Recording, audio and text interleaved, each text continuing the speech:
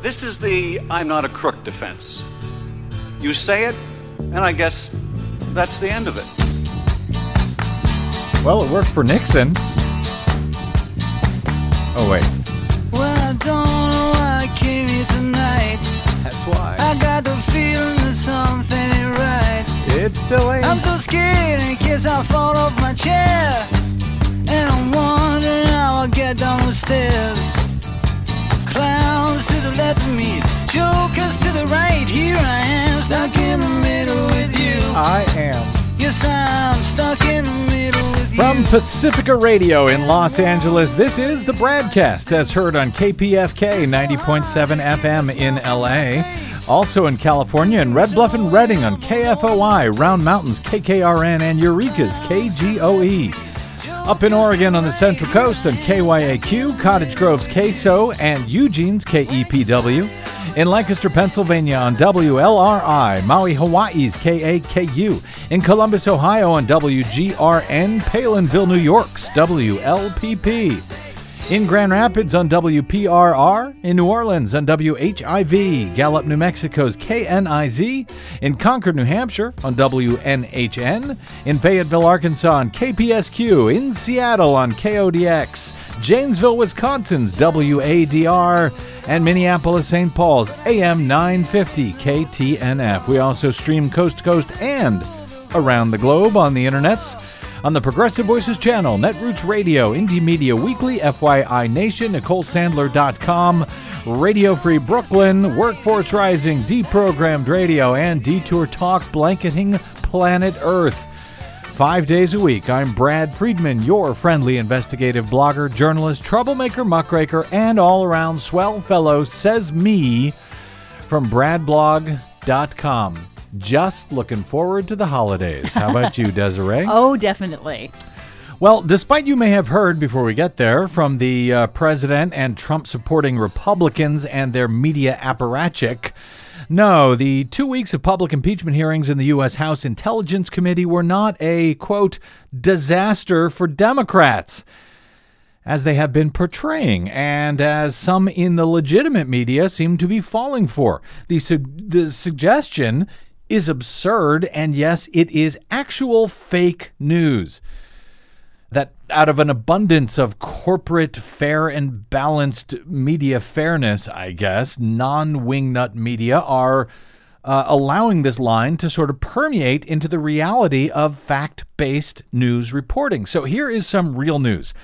Among the worst of the legitimate polls regarding impeachment over the past 2 weeks, one of them that is being cited along with the "it's a disaster for Democrats" lie, that comes from CNN, which found in its polling over the weekend after the second week of public hearings in the U.S. House wrapped up, that public opinion over whether the president ought to be impeached and removed from office remains the same as it was in October. Half of Americans, 50%, say Trump should be impeached and removed from office. A minority of 43% say he should not be. Neither figure, they note, has changed, CNN notes in their poll, since October, with support for impeachment remaining at its highest level thus far in CNN polling. Independents, by the way, are closely divided on the question, but even there, a majority, 47%, are in favor versus 45% who are opposed. So Trump is 7 points underwater nationwide when it comes to support for his removal from office after 2 weeks of public testimony, and that is somehow a disaster for Democrats? Really? After months, years of unfounded fears that an impeachment inquiry would somehow help Republicans and help the president, that it's a trap impeachment was, that Trump actually wanted. Really? This is a disaster for Democrats? 50% of Americans want the president not just impeached, but removed from office. And while views on impeachment and removal have not moved, at least according to CNN's polls, the survey also finds that 53% say Trump improperly used his office to gain political advantage. That is up from 49% or a gain of 4 points if you're math impaired, a gain of 4 points, who said that said that same thing in October. So that has gone up by 4 points. So yes, there is movement in these polls. No, it is not a disaster, as pro-Trump folks have convinced themselves, or at least would love to convince you. More, a strong majority of 56% say the president's efforts to get Ukraine to launch investigations into the Biden family, a Ukrainian energy company, and the 2016 election were more to benefit himself politically than to fight Ukrainian corruption, a full 56%. Now, to further put all of this into perspective, with the quote-unquote worse numbers being that, 50% of Americans want the president impeached and removed from office, and what a disaster that is for Democrats somehow. The CNN poll also helpfully includes some historic impeachment numbers by way of comparison, which, as TPM's Josh Marshall points out, is, quote, a helpful reminder for everyone who has approached this moment with the idea that Americans punish parties who try to impeach a president, or that impeaching a president somehow actually works to the president's advantage. Well, clearly not in this case. In recent history, from Bill Clinton through George W. Bush through Barack Obama, the American public has overwhelmingly opposed impeachment, let alone removal from office, which isn't even included in these historical numbers. In every instance, with these past three presidents, yes, even in the case of Bill Clinton, who was impeached by Republicans but not removed from office, and with George W. Bush, who arguably should have been impeached by Democrats but was not. CNN notes that the peak of support for the impeachment of then-President Bill Clinton in 1998 was just 29% in CNN polling.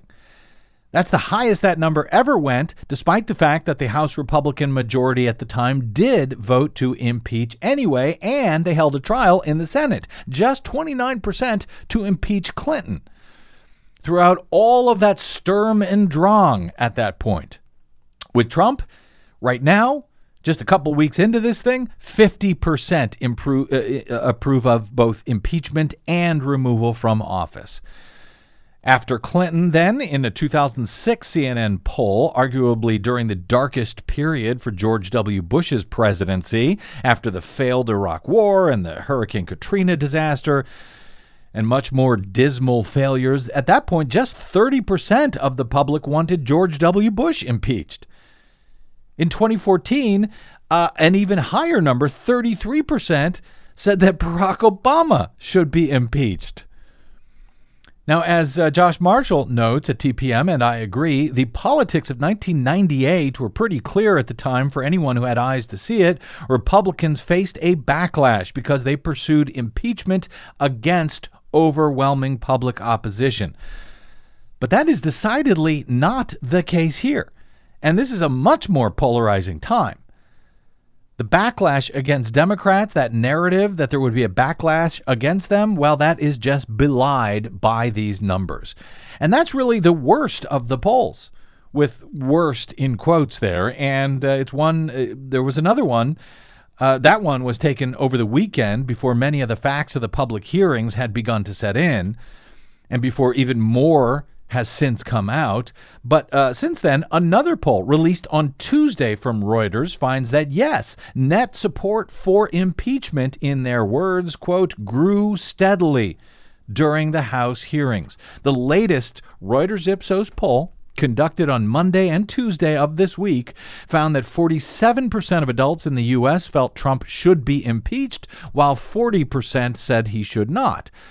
Now, that result, combined with Reuters Ipsos polling over the past several weeks, showed that the number of Americans who want to impeach the president increasingly outnumbers those who do not. Just before the hearing started in mid-November, the Reuters Ipsos poll found that net support for impeachment was 3 percentage points at that point, before the public hearings. That then increased each week a little bit over the first week of hearings, second week of hearings, and now the net support for impeachment is at 7 points. Wow. What a disaster for Democrats, isn't it? Support for impeachment grew a steady 4 net points over the past 3 weeks, so this is somehow terrible for Democrats. And oh, by the way, please don't throw me into the briar patch. In the meantime, since those polls, both of them, there has been just drip, drip, drip each day, seemingly each hour. New damning revelations from this affair continue to be revealed. And remember, the Nixon impeachment inquiry ran for almost a year before the worst material was revealed. This thing has run its course in about 2 months so far, with just 2 weeks of public hearings. So very quickly, just a few of the new revelations since we got off air last night alone.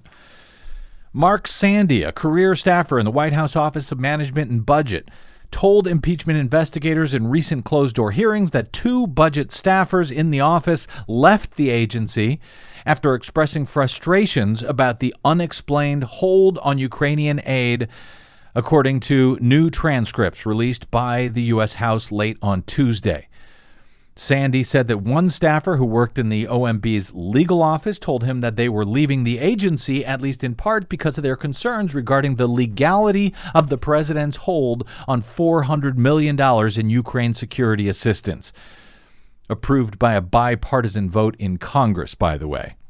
Sandy is the Deputy Associate Director for National Security Programs at OMB. He's the first OMB staffer to testify. He said the best way to characterize the legal office staffer's concerns would be his dissenting opinion about the Impoundment Control Act. That's a law that was passed under Richard Nixon to set restrictions on a president deferring congressionally allocated spending funds. Several witnesses have testified in the impeachment inquiry that there were concerns within the administration whether Trump's hold on the Ukraine aid might violate that law. Sandy also identified another staffer who did not work in the legal division but worked in the OMB, who also left the agency after expressing concerns about the president's holdup of that aid. The Pentagon was also concerned about the legality of the hold as well, according to Sandy. He said the Department of Defense stated that they were concerned about the risk associated with an ongoing hold of that money. They were worried it could lead to a violation of, yes, the Impoundment Control Act. Sandy, whose job it was to execute the paperwork for funding that had been allocated by Congress, he said he was not given any reason for the freeze until September, which is after the news of the hold had become public and there was bipartisan pushback from Congress. That, by the way, was also after House Democrats announced on September 9 that they were investigating Trump and Rudy Giuliani's efforts to pressure Ukraine into helping with his reelection. Trump ordered the money to be released not until September 11. That was after the existence of the whistleblower's complaint, which kicked off all of this after that had become known to the White House. And speaking of which, more drip, drip, drip in the few hours since our previous BradCast. According to the New York Times last night, Trump had already been briefed on a whistleblower's complaint about his dealings with Ukraine when he unfroze the military aid in September. Lawyers from the White House counsel's office told Trump in late August about the complaint. That's earlier than even known until now. The revelation could shed light on Trump's thinking at 2 critical points that are under scrutiny by the impeachment investigators: his decision in early September to release the $391 million in security assistance to Ukraine, and his denial to a key ambassador around the same time that there was a quid pro quo with Kiev. Trump had used the phrase, no quid pro quo, before it had even entered the public lexicon in the Ukraine affair. So that might explain why he suddenly declared no quid pro quo out of nowhere in his phone conversation with his EU ambassador, Gordon Sondland, who was leading the administration's efforts to pressure the new Ukrainian president to announce this investigation into the Bidens and into the 2016 election in hopes of boosting Trump's 2020 re-election campaign. Trump faced bipartisan pressure from Congress when he finally released the aid, but the new timing detail shows that he was also aware by that time that the whistleblower had accused him of wrongdoing in withholding the aid in order to pressure Ukraine to conduct these investigations that could benefit Trump's re-election chances. Moreover, only days after the president learned of the whistleblower complaint, he spoke with Republican Senator Ron Johnson about the aid holdup. Johnson sought permission to tell the Ukrainian President Zelensky that Trump had decided to release the security assistance, according to Senator Johnson himself, but Trump replied that he was not ready. Johnson said that he asked later on in this call with the president whether the aid was linked to some action that the president wanted the Ukrainians to take. According to Johnson, in a letter sent to House Republicans this month, he said, without hesitation, President Trump immediately denied such an arrangement existed. He erupted in anger. He began cursing for some reason, according to Johnson. Well, why would he do that? No way, Trump said, according to Johnson. I would never do that. Who told you that? Doesn't sound guilty at all, does he? The White House declined to comment to the New York Times in response to any of this for some reason. I guess they hadn't made up their lie yet in response. And, of course, they continue to block many of the firsthand witnesses to all of this from even testifying to impeachment investigators at all. But wow, what a disaster this has been for Democrats. Am I right, corporate media? Nonetheless, the repetition without facts that somehow the hearings have been bad for Democrats as opposed to Republicans and the president, that is being heard out there. So we've got a remedy for that as well. More independently verifiable facts. And yes, Congressman Adam Schiff, whose remarkably powerful closing statements at the end of the long impeachment hearings have been somewhat lost to the more immediate revelations of the witnesses themselves over each of those days. We will have a corrective for that as well after a short break here, along with maybe a little more fact ammunition to use with your brain-poisoned wingnut relatives over the holidays, at least as useful. We're just here to help. That's straight ahead on the BradCast. I'm Brad Friedman. Don't touch that dial.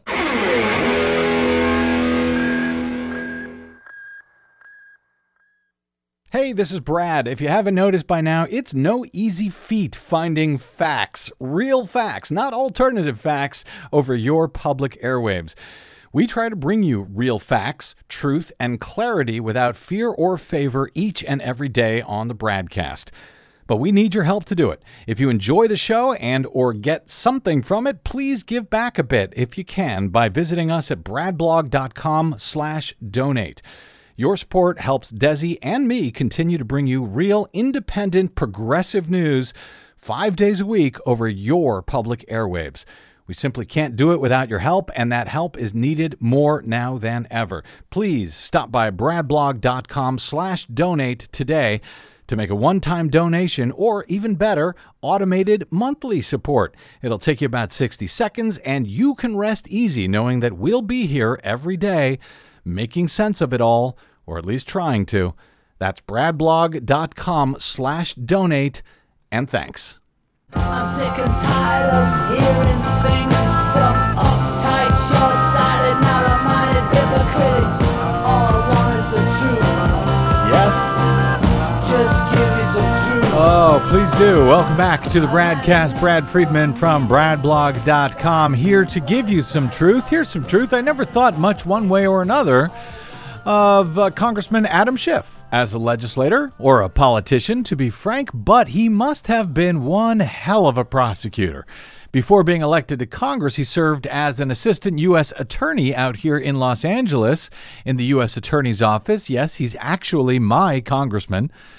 But based on his closing statements at the end of each day of the recent public impeachment hearings in the U.S. House Intelligence Committee, which he chairs, closing statements that he seemed to be doing without reading from any notes, this guy is hella good at making a summation case to a jury. Wouldn't you agree? Oh my gosh, yes. In this case, that jury would have been the American people at the end of these public impeachment proceedings each day, at least for those of us who heard those closing arguments he offered. So, as I know most Americans did not get to see or hear Schiff's closing statements each day after those hearings, and that many Americans today are likely traveling for the holidays, perhaps heading home to see family, perhaps family that may not see the world the way that you do. If you are a well-informed member of the fact-based, reality-based community which listens to the BradCast each day. And as I suspect Donald Trump and his ongoing impeachment may well just come up around the holiday table for discussion, even while the turkey is being carved up with some very sharp knives. So be careful out there. I thought it would help arm you with, if not knives, then some actual sharp facts, some truth that may come in helpful when discussing things with some of those MAGA hat-wearing relatives you may have. And to that end, if you did not hear these, and frankly, even if you did, I think they're well worth another listen. I want to play the closing statements today from the final 2 days of the public impeachment hearings of Donald J. Trump last week, before we move on to the next phase of this impeachment process to come after the holidays. This first closing statement was after testimony by Trump's EU ambassador, Gordon Sondland, who testified that, yes, the pressure campaign on Ukraine to announce investigations into Joe Biden and into the debunked theory that Ukraine, not Russia, interfered in the 2016 election on behalf of Hillary Clinton, not Donald Trump, in exchange for the White House granting an Oval Office meeting and some $391 million in military assistance, was, in fact, a quid pro quo scheme. And it was personally directed by the president, according to Sondland, who also added that everybody at the White House and in the top echelons of the executive branch all knew about it. Here's Congressman Schiff. Mr. Sondland, thank you for your testimony today. This is a seminal moment in our investigation, and the evidence you have brought forward is deeply significant and troubling. It's been a long hearing, and I know Americans watching throughout the country may not have had the opportunity to watch all of it. So I'm going to go through a few of the highlights, and I'm not going to try to paraphrase what you've said. I'm going to refer to your opening statement. We all understood that if we refused to work with Mr. Giuliani, we would lose an important opportunity to cement relations between the United States and Ukraine. So we followed the president's orders. Mr. Giuliani's requests were a quid pro quo for arranging a White House visit for President Zelensky. Mr. Giuliani demanded that Ukraine make a public statement announcing investigations of the 2016 election, DNC server, and Burisma. Mr. Giuliani was expressing the desires of the President of the United States, and we knew that these investigations were important to the President. Later, you testified, I tried diligently to ask why the aid was suspended, but I never received a clear answer.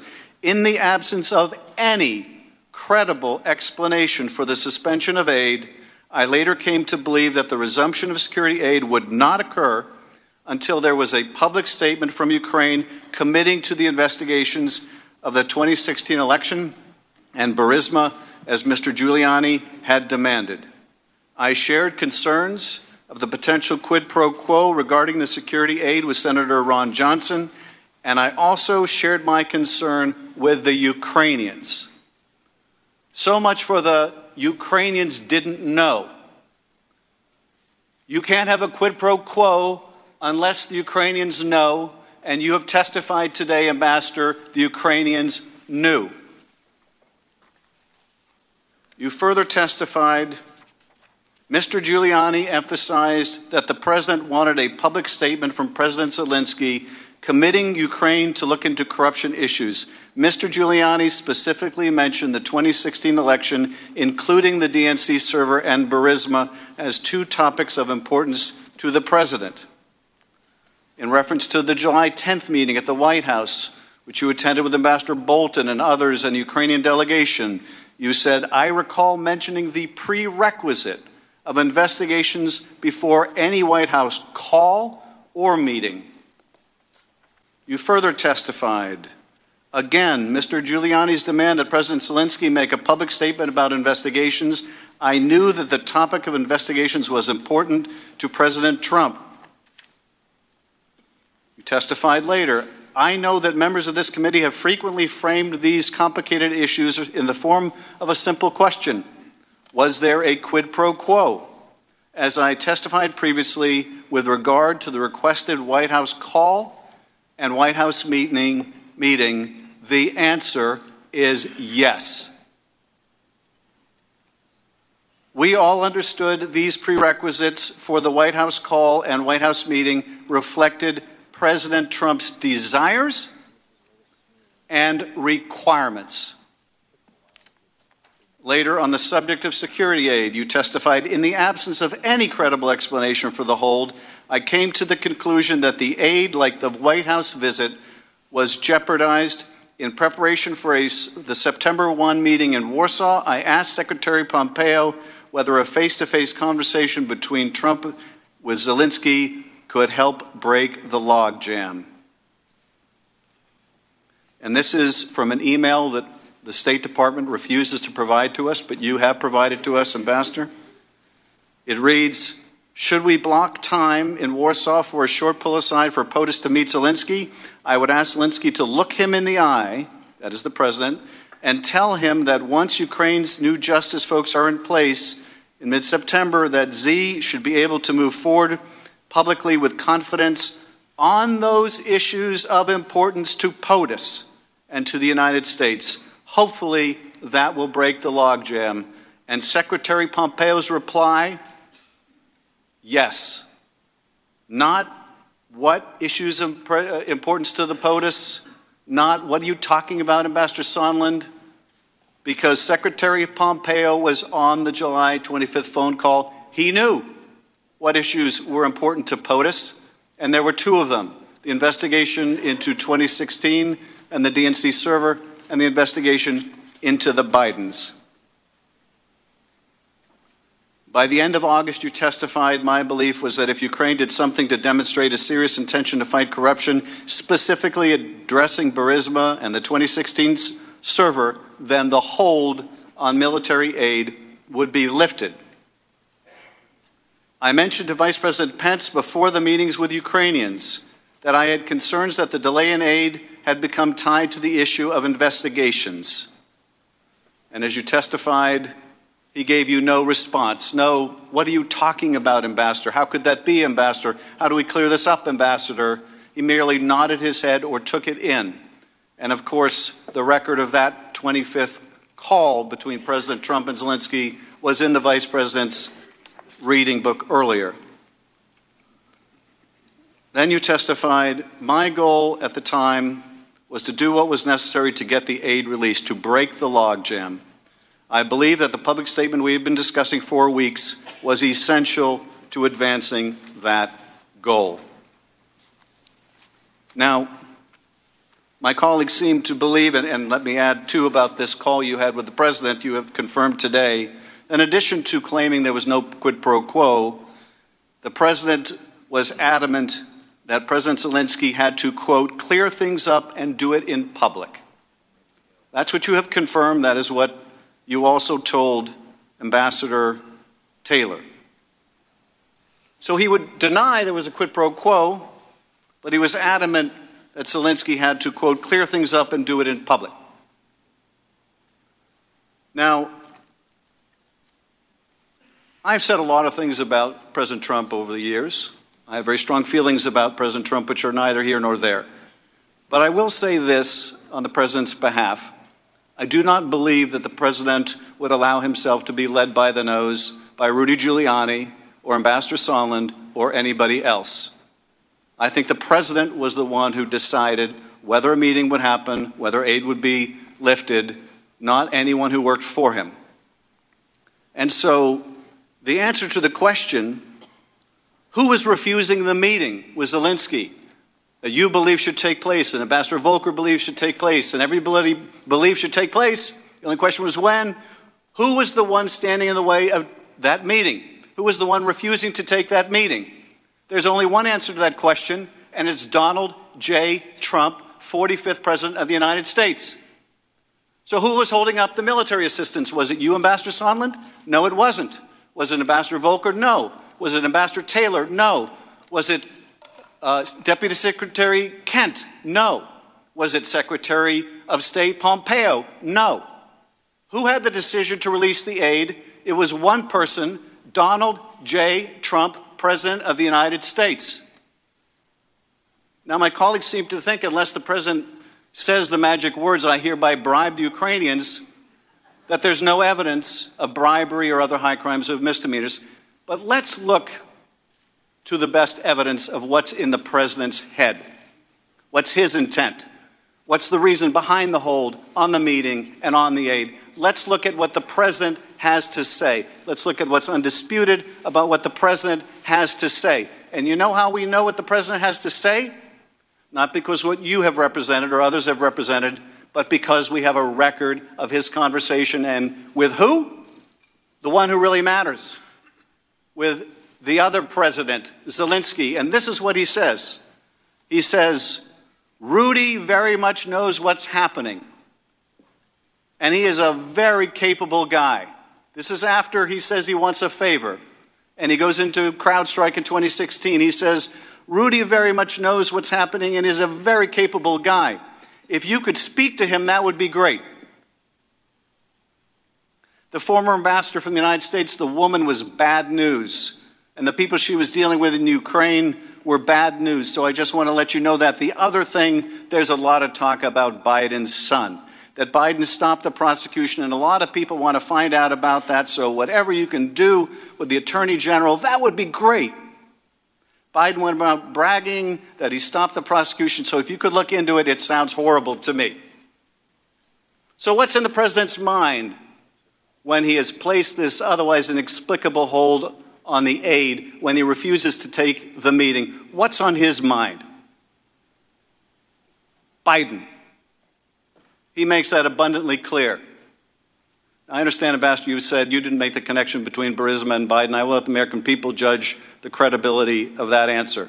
But there's no mistaking what Donald Trump's interest was. There's no mistaking about what Donald Trump meant when he had that call with you on an unsecure phone as you're sitting there, an outdoor terrorist in Ukraine. When the President said investigation, he meant Biden.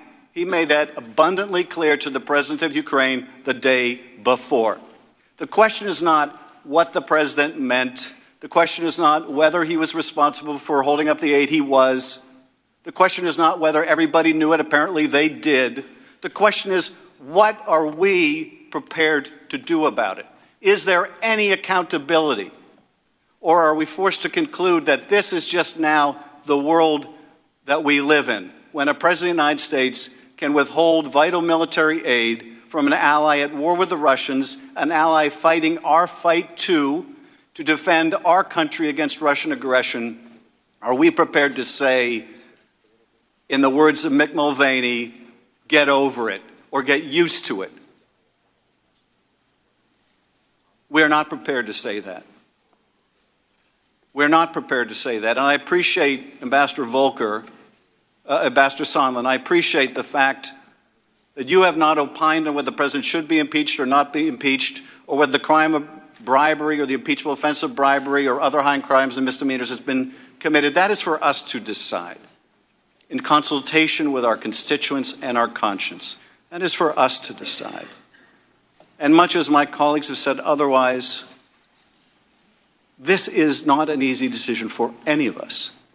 And much as my colleagues may say otherwise, this is not something we relish. For over a year, I resisted this whole idea of going down the road to impeachment. But it was made necessary, and not by the whistleblower, but by the actions of the President. I'm continually struck how my colleagues would suggest that because the President got caught, we should ignore the fact that he was conditioning official acts in order to get political favors, in order to get an investigation against his rival. Getting caught is no defense, not to a violation of the Constitution or to a violation of his oath of office, and it certainly doesn't give us a reason to ignore our own oath of office. We are adjourned. That was House Intelligence Committee Chair Adam Schiff's closing statement last week after Donald Trump's EU Ambassador Gordon Sondland's blockbuster testimony in the public impeachment hearings of Donald J. Trump. But Schiff saved the best for last, and that's next on the BradCast for your holiday education and enlightenment. I'm Brad Friedman. Don't touch that dial.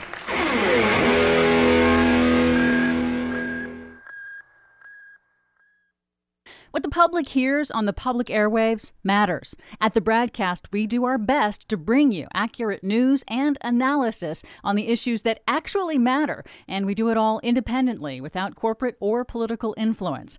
But we can't do it without you, now more than ever. Please help us stay on your public airwaves by going to bradblog.com/donate to help keep us going. That's bradblog.com/donate.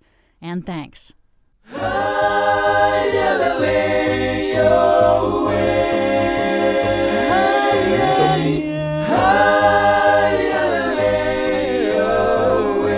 Welcome back to the BradCast.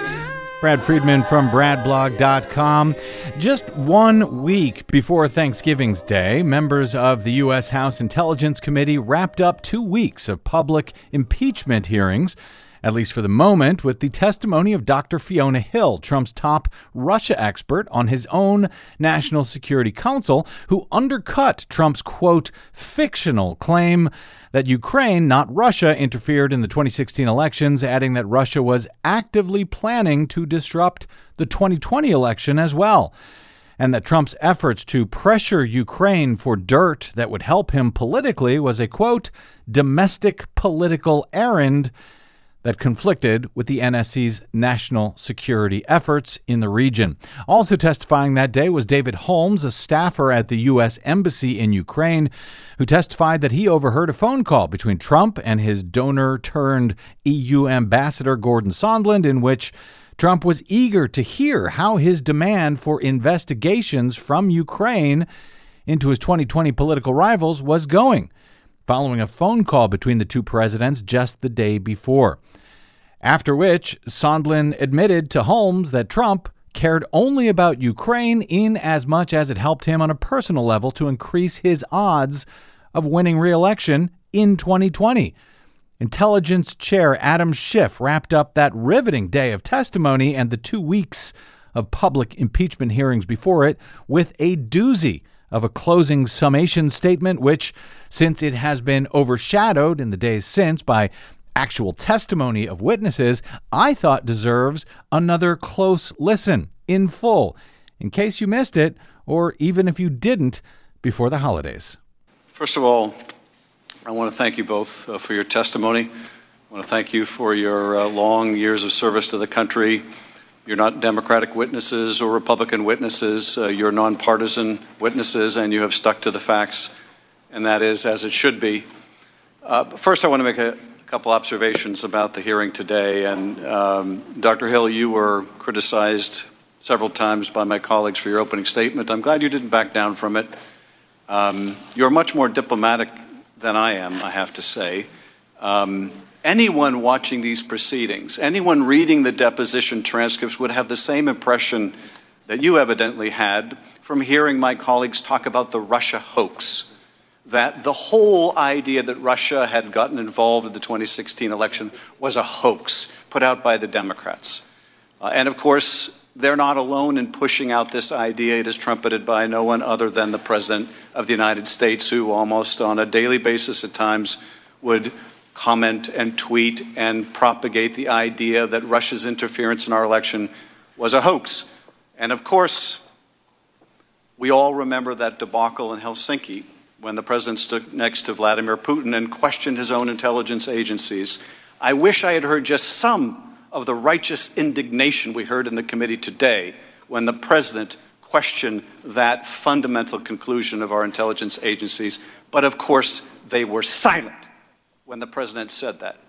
They'll show indignation today, but they will cower when they hear the president questioning the very conclusions that our intelligence community has reached. But we saw something interesting also today. My colleagues sought to use you, Dr. Hill, to besmirch the character of Colonel Vindman. And I thought this was very interesting. It certainly wasn't unexpected, but it was very interesting for this reason. They didn't really question anything Colonel Vindman said. After all, what Colonel Vindman said is what you said. He was in that July 10th meeting. He heard the same quid pro quo, the same comments by Sondland. If you want this meeting, Ukrainians, and we have an agreement about this, you got to announce you're going to do these investigations. They heard the same quid pro quo that you did. So why are they smearing him? Mr. Holmes, you testified just as Vindman said, Colonel Vindman said, that he warned Zelensky about getting involved in U.S. politics. They don't question that. They didn't take issue with that. So why smear this Purple Heart recipient? Just like the smear of Ambassador Yovanovitch, it's just gratuitous. They don't question the facts. It's just gratuitous. The attack on you, Mr. Holmes, that you were indiscreet in mentioning this conversation to others. Well, I think you're quite right. The indiscretion is when an ambassador to the EU calls the president on an insecure line in a country known for Russian telecommunications and eavesdropping. That's more than indiscretion. That's a security risk. But why attack you, Mr. Holmes? They didn't question anything you said. They didn't question what conversation you overheard.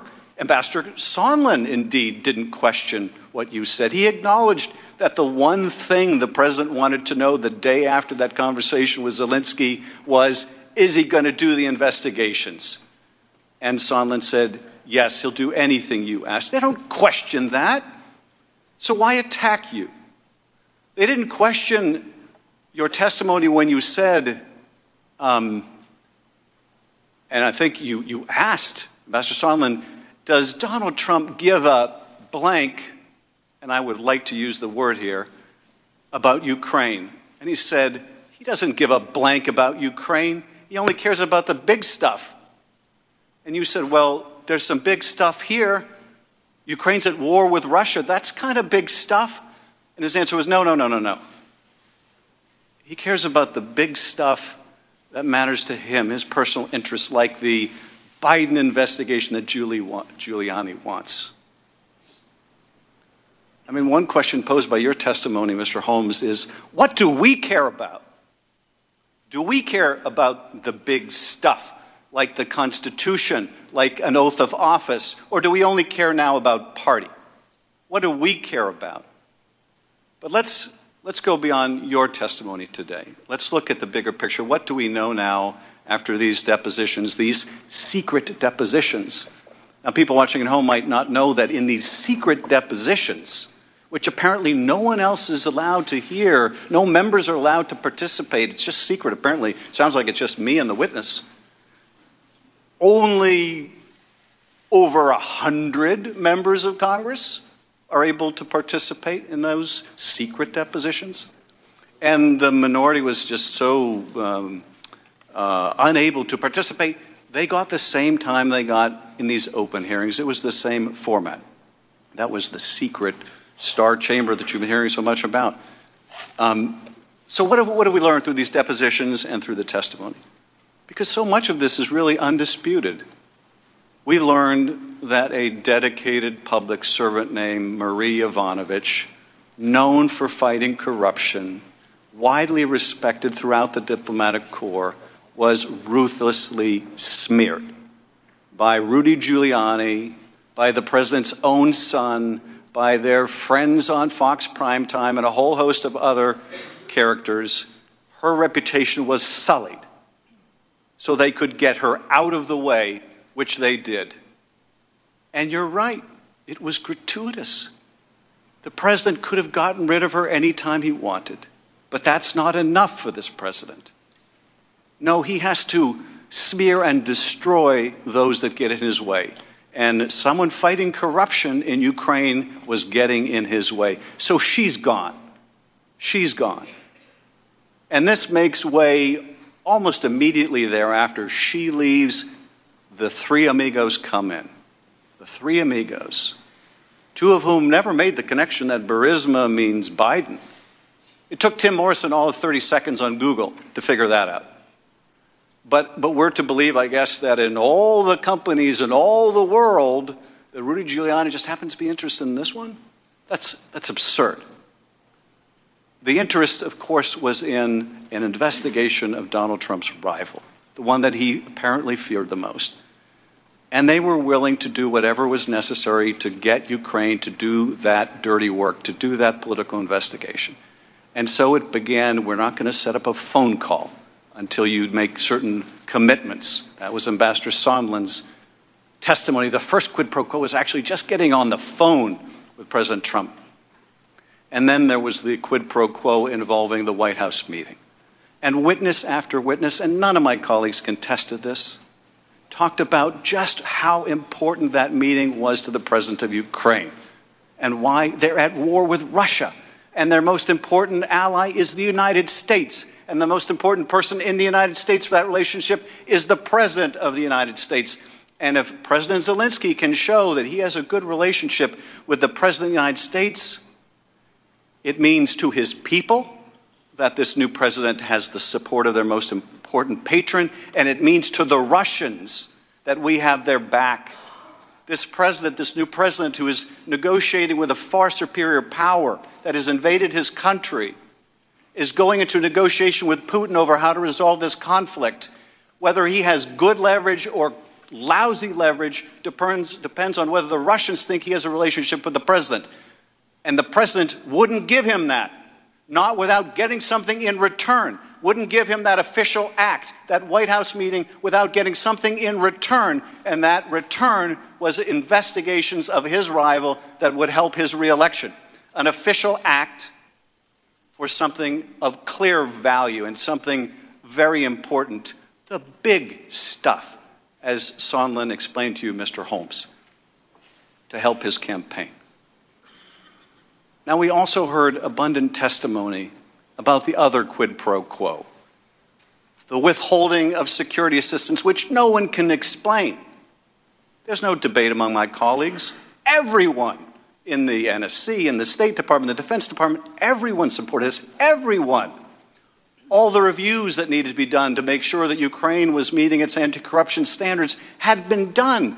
And they had found, to meet the criteria, the aid should have been released, but it was withheld, and no one could understand or get a clear explanation for why, until it became clear to everyone. It's all about the investigations. It's all about the leverage. And if there was any doubt about it, the man closest to the president, who meets with him every day, Mick Mulvaney, erased all doubt. You're darn right. Yes, we talked about the 2016 election investigation. And yes, this was in the context of holding up the military aid. And, just get used to it, or just get over it, or whatever it was he said, because that's how we roll. Those are my words, not his. But that's the import. Yeah, there's going to be politics, and just get over it. Well, if we care about the big stuff, we can't just get over it. Now, my colleagues have had a lot of defenses to all of this evidence, which has piled up day after day after day, and it's amazing. They hear you testify, Mr. Holmes, that it was clear that the security systems was being withheld. It was clear to all of the Americans. It was clear to the Ukrainians. You testify the Ukrainians felt pressure. They still feel pressure to this day. And what do my colleagues say in the same hearing? I guess they're not listening. The Ukrainians felt no pressure. There's no evidence they felt pressure. Which gets into their next defense, which is, it's all hearsay. It's all hearsay. Now, most of my colleagues, I guess, are not lawyers. Lawyers out there understand just how wrong they are about what hearsay is, but let's just discuss this in terms that all people can understand. the impression they would have you take from it's all hearsay is because we in this committee were not in that wardroom with you, Dr. Hill. We were not in that meeting earlier with Dr. Bolton, that because we're not in the room, it's all hearsay. After all, you're relating what you heard and you're saying it, so it must be hearsay, and therefore we don't really have to think about it, do we? We don't have to consider that you have direct evidence that this meeting in the White House was being withheld because the president wanted these meetings, these investigations. We can't accept that. Well, if that were true, you could never present any evidence in court unless the jury was also in the wardroom. That's absurd. They don't accept the documentary evidence, all the text messages about quid pro quos, and are we really saying, and that's crazy, and if my worst nightmare is the Russians will get it and I'll quit. They don't accept the documents, the few documents that we have from the State Department that weren't produced, by the way, by the State Department, where Sondland communicates directly with the Secretary of State about this investigative interest of the president. And they don't accept the documents either. I guess the documents are also hearsay. Now, it might be a little more convincing if they were joining us in demanding that the documents be produced, but of course they're not. And we know why not. Because the documents are like that one we saw on the screen. They implicate others, including Secretary Pompeo. So of course, Donald Trump and Secretary Pompeo don't want us to see those documents. But apparently it's all hearsay. Even when you actually hear the president, Mr. Holmes, that's hearsay. We can't rely on people saying what the president said. Apparently we can only rely on what the president says, and there, we shouldn't even rely on that either. We shouldn't really rely on what the president said in the call record. We should imagine he said something else. We should imagine he said something about actually fighting corruption, instead of what he actually said, which was, I want you to do us a favor, though. I want you to look into this 2016 CrowdStrike conspiracy theory, and I want you to look into the Bidens. I guess we're not even supposed to rely on that because that's hearsay. Well, that's absurd. That would be like saying you can't rely on the testimony of the burglars during Watergate because it's only hearsay. Or you can't consider the fact that they tried to break in because they got caught. They actually didn't get what they came for, so, kind of no harm, no foul. That's absurd. That's absurd. But the other defense, besides it failed, the scheme failed, they got caught, the other defense is the president denies it. Well, I guess that's case closed, right? The president says, really quite spontaneously, it's not as if he was asked in this way, no quid pro quo. What do you want from Ukraine? No quid pro quo. This is the I'm not a crook defense. You say it, and I guess that's the end of it. Well, the only thing we can say is that it's not so much that this situation is different in terms of Nixon's conduct and Trump's conduct. What we've seen here is far more serious than a third-rate burglary of the Democratic headquarters. What we're talking about here is the withholding of recognition in that White House meeting, the withholding of military aid to an ally at war. That is beyond anything Nixon did. The difference between then and now is not the difference between Nixon and Trump. It's the difference between that Congress and this one. And so we are asking, where is Howard Baker? Where is Howard Baker? Where are the people who are willing to go beyond their party, to look to their duty? I was struck by Colonel Vinsman's testimony because he said that he acted out of duty. What is our duty here? That's what we need to be asking, not using metaphors about balls and strikes or our team and your team. I've heard my colleagues use those metaphors. This should be about duty. What is our duty? We are, and this gets to Mr. Heck's point, we are the indispensable nation. We still are. People look to us from all over the world. Journalists from their jail cells in Turkey, the victims of mass extrajudicial killing in the Philippines, people who gathered in Tahrir Square wanting a representative government, people in China who are Uyghurs, people in Ukraine who want a better future. They look to us. They're not going to look to the Russians. They're not going to look to the Chinese. They can't look to Europe with all its problems. They still look to us, and increasingly they don't recognize what they see. Because what they see is Americans saying, don't engage in political prosecutions. And what they say back is, oh, you mean like the Bidens and the Clintons that you want us to investigate? What they see, they don't recognize. And that is a terrible tragedy for us, but it's a greater tragedy for the rest of the world. Now, I happen to think that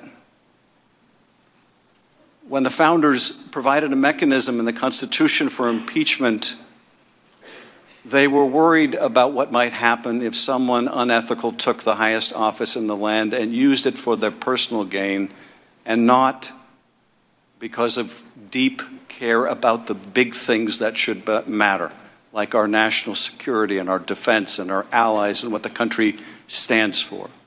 I happen to think that's why they put that remedy in the Constitution.